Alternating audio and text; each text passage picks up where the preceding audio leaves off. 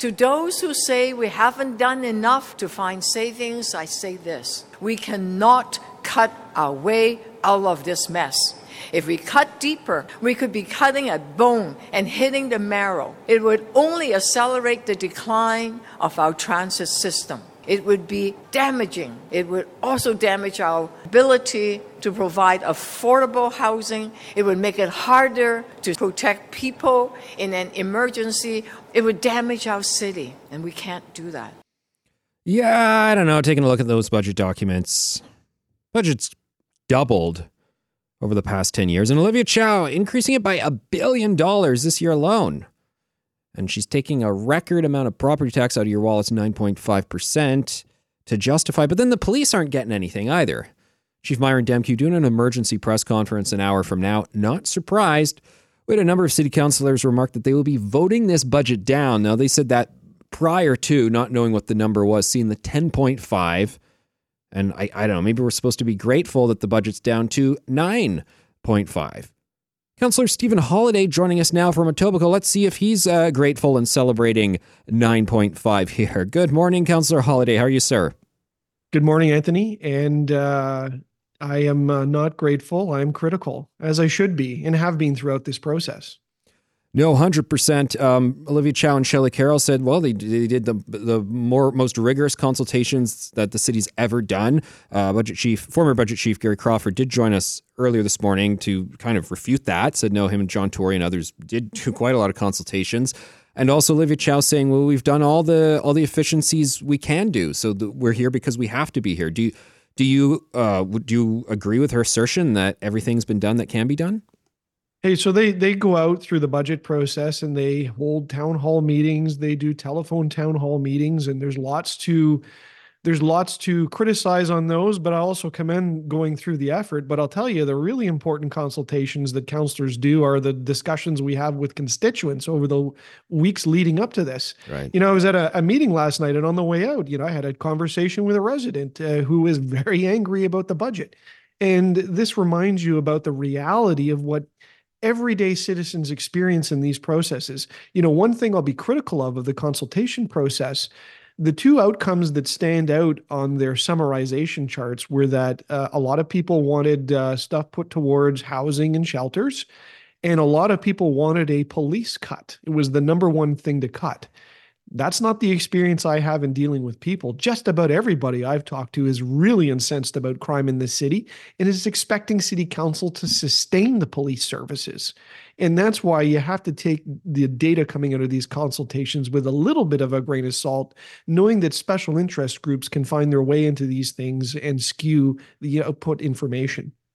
Absolutely. I saw it as a bit of a rigged game, these pre-budget consultations. Tell all your friends, and then we'll report what they say is fact, where we get the idea that everybody wants a police budget cut. I mean, come on here. The first talk of responding to emergencies in the document that Olivia Chow's put forward for her budget is care as a first response. And she's quite proud to say, my budget fully funds the new fourth emergency service. I go, what's that? The Toronto Community Crisis Service, a caring approach to supporting people in crisis, where trained crisis workers respond, de-escalate, refer people to services. By the end of this year, the service will be available citywide. Stephen Holiday, I have no real problem with this service, and I do like the idea of us being able to use other response workers to deal with people who are in a mental health crisis. Although I know that when we have things like the other day, a young woman randomly attacked by a person with a drug needle, and that person then runs off into the subway system to potentially attack again, I can't help but feel that perhaps a police officer could also play a role in that scenario. And I can't help but feel that crisis workers maybe aren't the best position to respond to all of these incidents. So care as a first response, I'm not so sure about that always. Well, there's very, very important questions and details around when a 911 call comes in, how it's triaged and then diverted.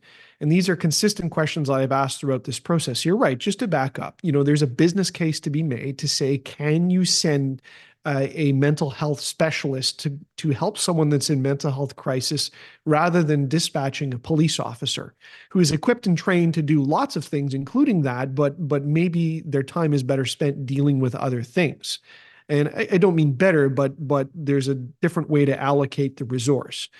And in this case, you have to make really critical choices. And if there's a potential for violence or injury, maybe Right. somebody like a police officer is better assigned to it. Same discussion in the TTC, by the way.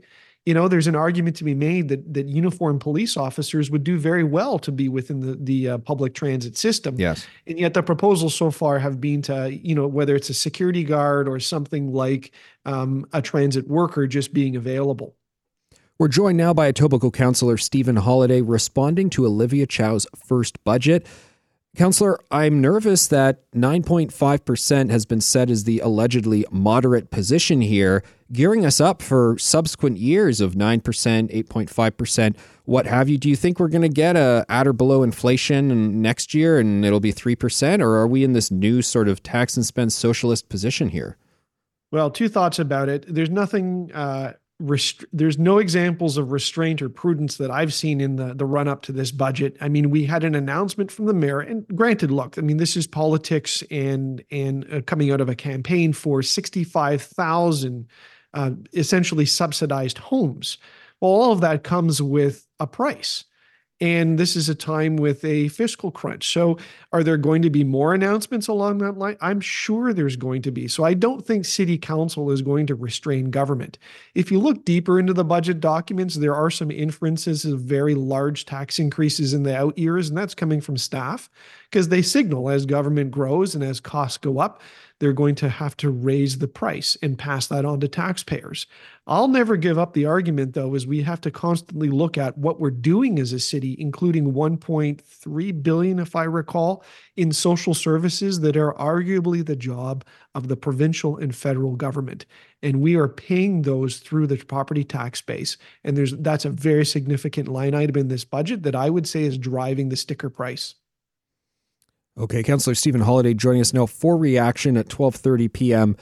Police Chief Myron Demkew giving his reaction. Kelly Catrera will be taking that live. Councillor Holyday, what do you make of how, while there's $1 billion in more spending, taxpayers will shell out 9.5% more, the police asked for 1.7% increase, and they are not getting even that? Well, the police started out reading the political climate with a 1.7% increase.